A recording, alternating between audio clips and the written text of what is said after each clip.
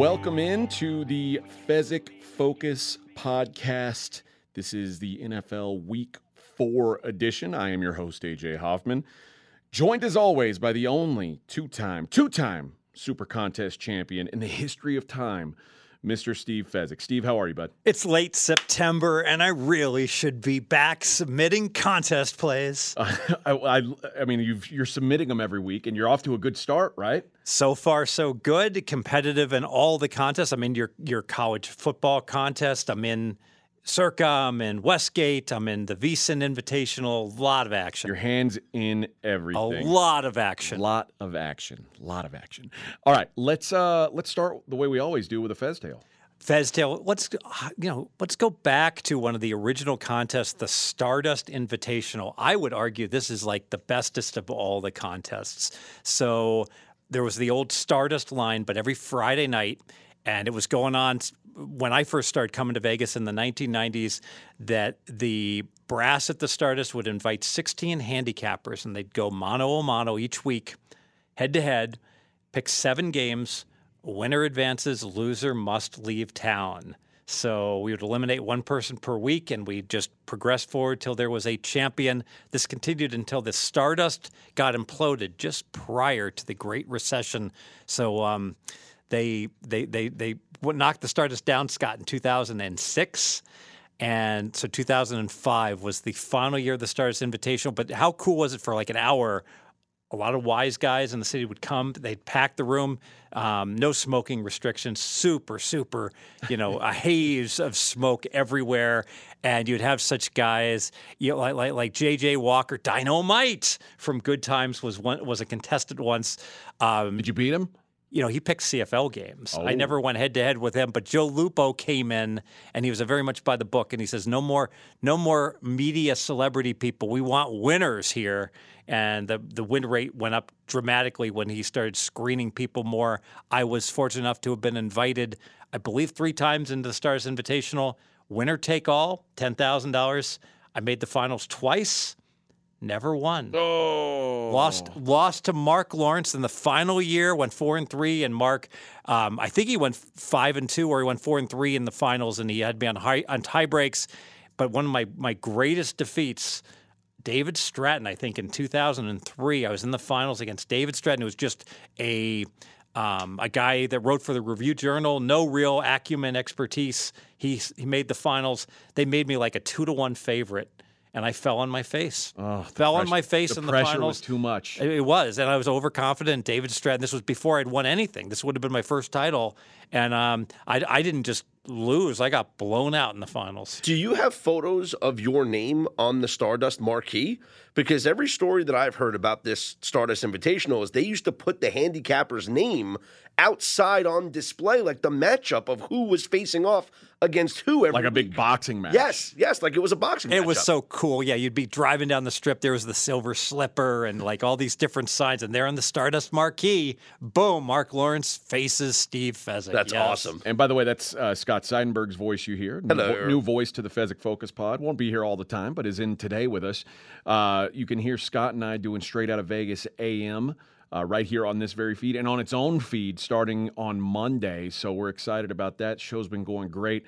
So wake up with your Straight Outta Vegas guys with a little early morning action these days. All right, Fez, we've got a listener submission from Ted. He says, "Can you guys discuss the sports book or guys like Patrick Everson releasing bet splits for tickets and money, and how reliable that info is, and should we use it when making plays?" Yeah, Patrick does fantastic work, and I do think it can be a valuable tool where specifically when you have a situation where 90% or 80% of the tickets are on Team A, but 80% of the money is on Team B. So what's going on?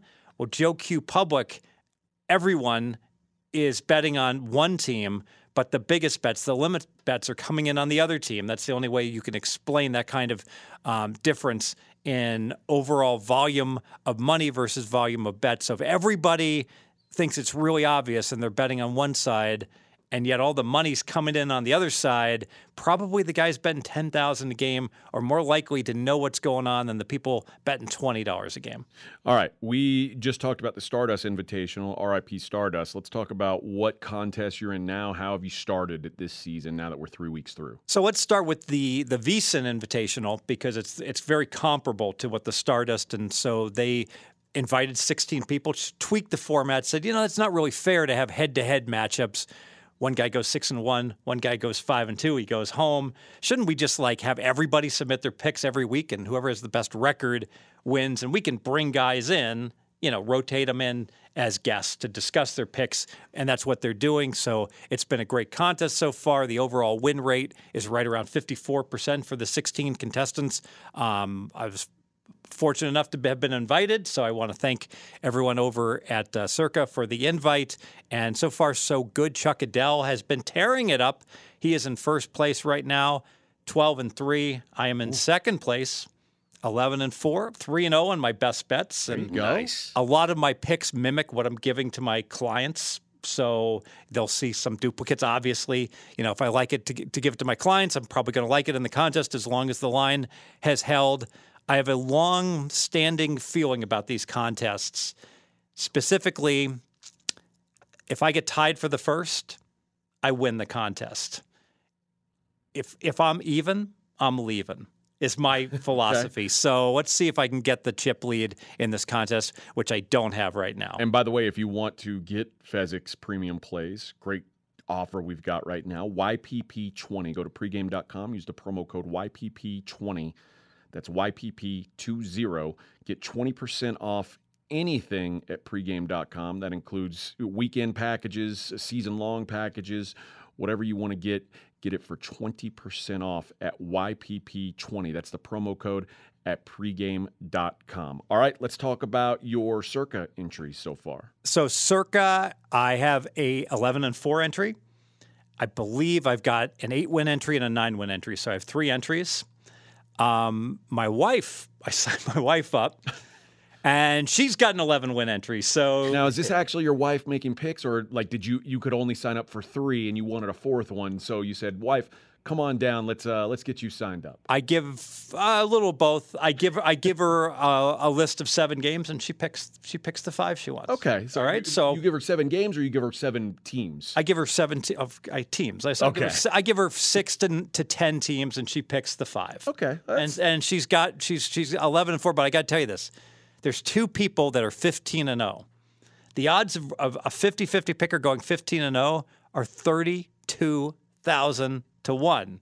So it's like that line from Star Wars. The odds of successfully navigating an asteroid field are basically 0 randomly. So you got to show some acumen to be able to do it. So imagine this. So imagine you finish 19-1 and there's quarterly prizes and you don't win the quarterly because somebody goes 20-0. That might happen. Probably unlikely, but it could. It could. All right. Now, are you in the Westgate contest? You are in the Super contest. How are you doing in the Super contest? Is it much different? Yes, I have 3 entries in the Westgate, and I think I've got like an 8 and a 10 win. I'm not sure of that, but I know I have a 12-win one. So I'm 12-3. So I'm in the top, 80, or actually there aren't as many entries, so I might be top 40. So 12-3 is right where I want to be. 2 games out of first. I think 1 or 2 people are 14-1. So obviously a lot easier to win the Westgate because they probably have like 1,500 people instead of 6,000 entries. So Westgate's looking good. Yeah, that is a nice start for you. And obviously it's a lot easier to remember the 12-3 than it is maybe 10-5. Maybe, I don't know. Those 12-3s, those are easy to remember, though. The closer you go to being undefeated, I'm rarely going to get my best entries record wrong. The other ones, who knows? Could be 4-11. I'm not sure. And you mentioned you are in the same contest that Scott and I are in, the college contest at William Hill. Absolutely. This is a frustrating contest because, I'll let you talk. Why are you frustrated by the selections available in the Caesars William Hill College Football Contest? In a contest where you have to make 8 picks a week, sides only, no totals, so 8 sides a week, you should have the entire board available to you. The fact that there's only 30 select games that they put out there, and some of them, So Scott and I we did the college pod the other day, and our best bet was Wake Forest. Wake Forest +7 against Florida State. Wake Forest and Florida State's not on the contest card this week. North Carolina State Clemson is not on the contest card this week. What are we doing? But Central Michigan is on the contest card this week against Akron. It's like, are we just flipping? What's the decision-making process?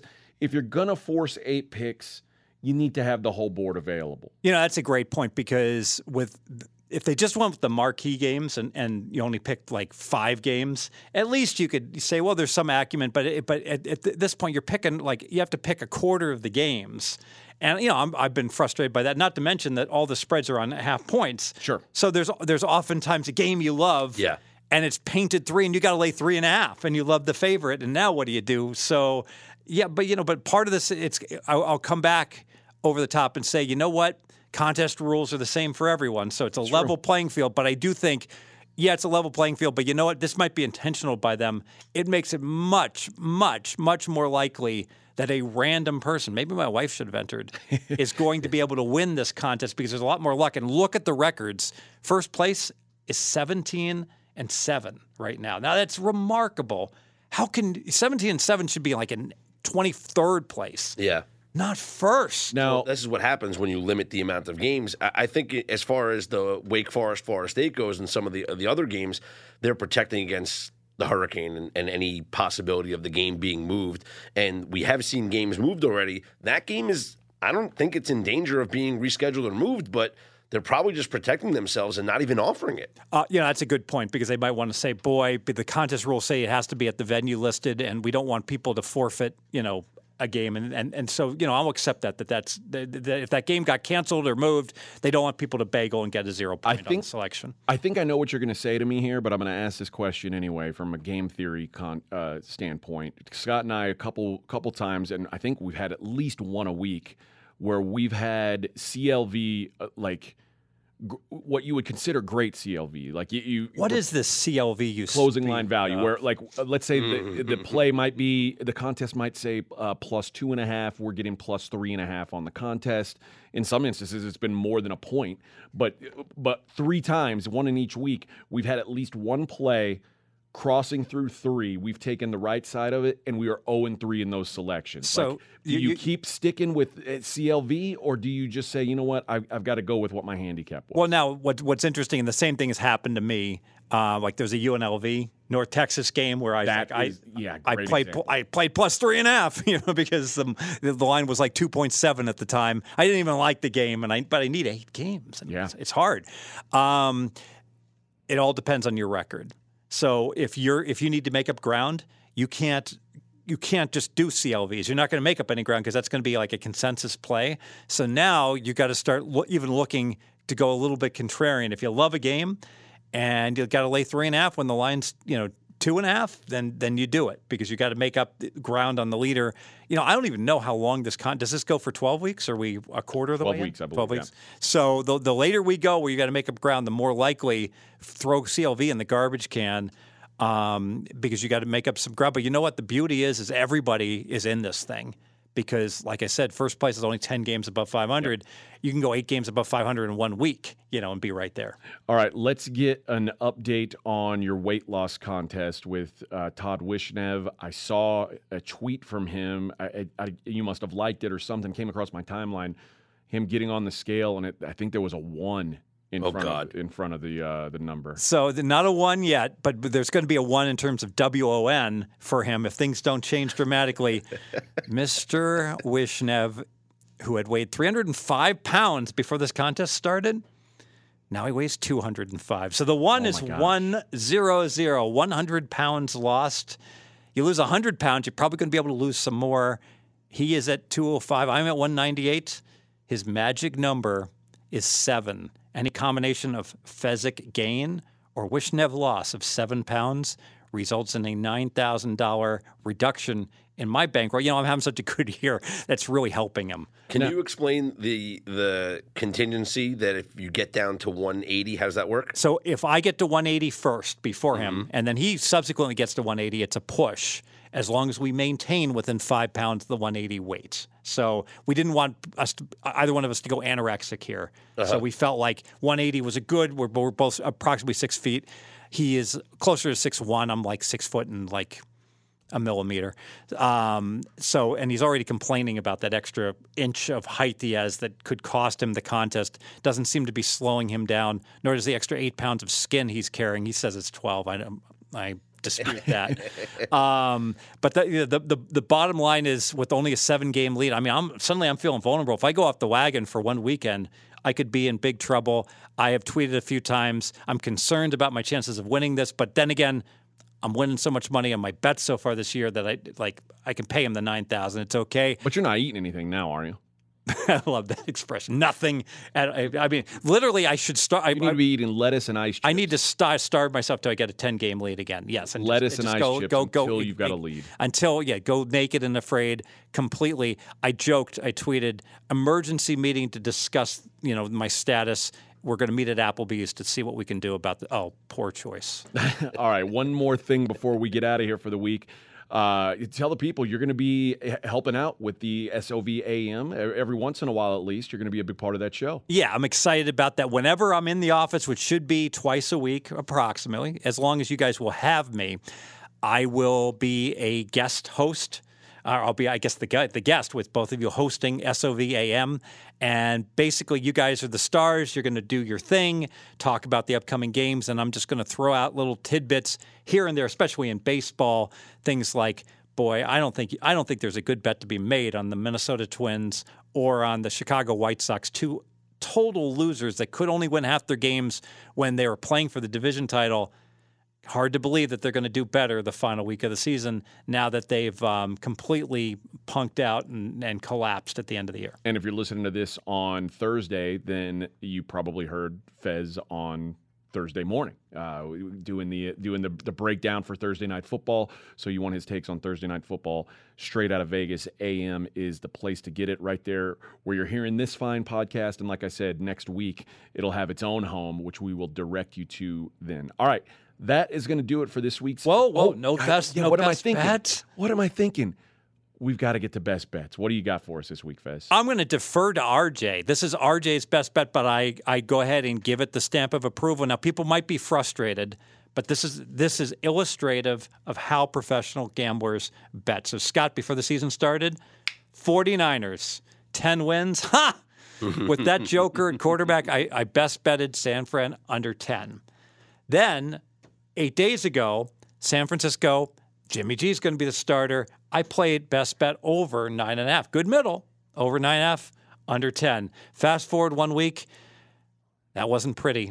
G, the first time I've seen a quarterback give up 9 points in one play, backs into his own end zone, then throws a pick six, okay?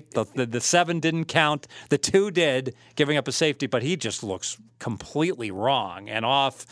And I'm downgraded Jimmy G, and certainly San Fran just losing the game alone means whatever their season win should have been last week, we got to take a half game off because they face it, they were favored in that game. They lost 0.53 wins just by losing that game. Okay, run the 9.5 down to 9. No, the bookmakers kept it at 9.5. So you know what? I'm getting rid of my over 9.5. I'm just buying. I'm dumping it like a bad habit, and I'm playing under 9.5. Those 2 bets will cancel. RJ really likes it under 9.5, and I'll keep sailing with my under 10 and just pay the vig. And I got to tell you, I do this more than a lot of people. My opinion can change in 1 week, and you know what? 2 weeks from now, I might be coming in same play San Fran over. But right now, San Fran under 9.5. It's at Caesars. William Hill, best bet. Is this a worry that I know you don't like the Cardinals? I know you don't like the Seahawks. And I don't think you like the Rams that much. It's funny how this division the last couple of years has been one of the strongest in football. Does it worry you that the division is so down? Nah, the Rams are doing fine. They're right at expectation. Hopkins has to come back at some point, right? Mm-hmm. So yeah, but then you get late season Cliff. Yeah, it's true. If Cliff is still there, if he hasn't fallen off the cliff, right? Where is he on first coach to be fired? I think he's pretty safe. He's got to be top 5 still, though, right? I don't know. I think he'll be all right, at least for the year. Seattle could Seattle could be real bad. It's a good point. Seattle is. I got 4 teams tied for the worst in the NFL. I don't think this has ever been the case. What parity at the bottom? Let me guess. Seahawks, Oh, yeah. Texans, Oh, sure. the Jets, Yep. Bears. You got them. All right. Scott, what's the worst team in the NFL right now? The Chicago Bears. The Bears off the phony win where they get the Bears are 2-1. I just had a discussion on this. People like come back at me. I'm like, I said I really don't pay much attention to win losses. If you wanted that, you could go to ESPN or Yahoo's power ratings, where like the best the top teams are all 3-0, and then they go and they rank the 2-1 teams, and then they rank the 1 and 2 teams.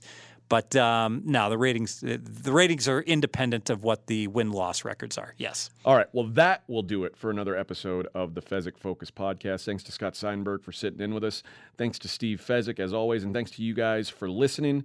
Remember, you go to pregame.com, use that code YPP20, get 20% off anything at pregame.com.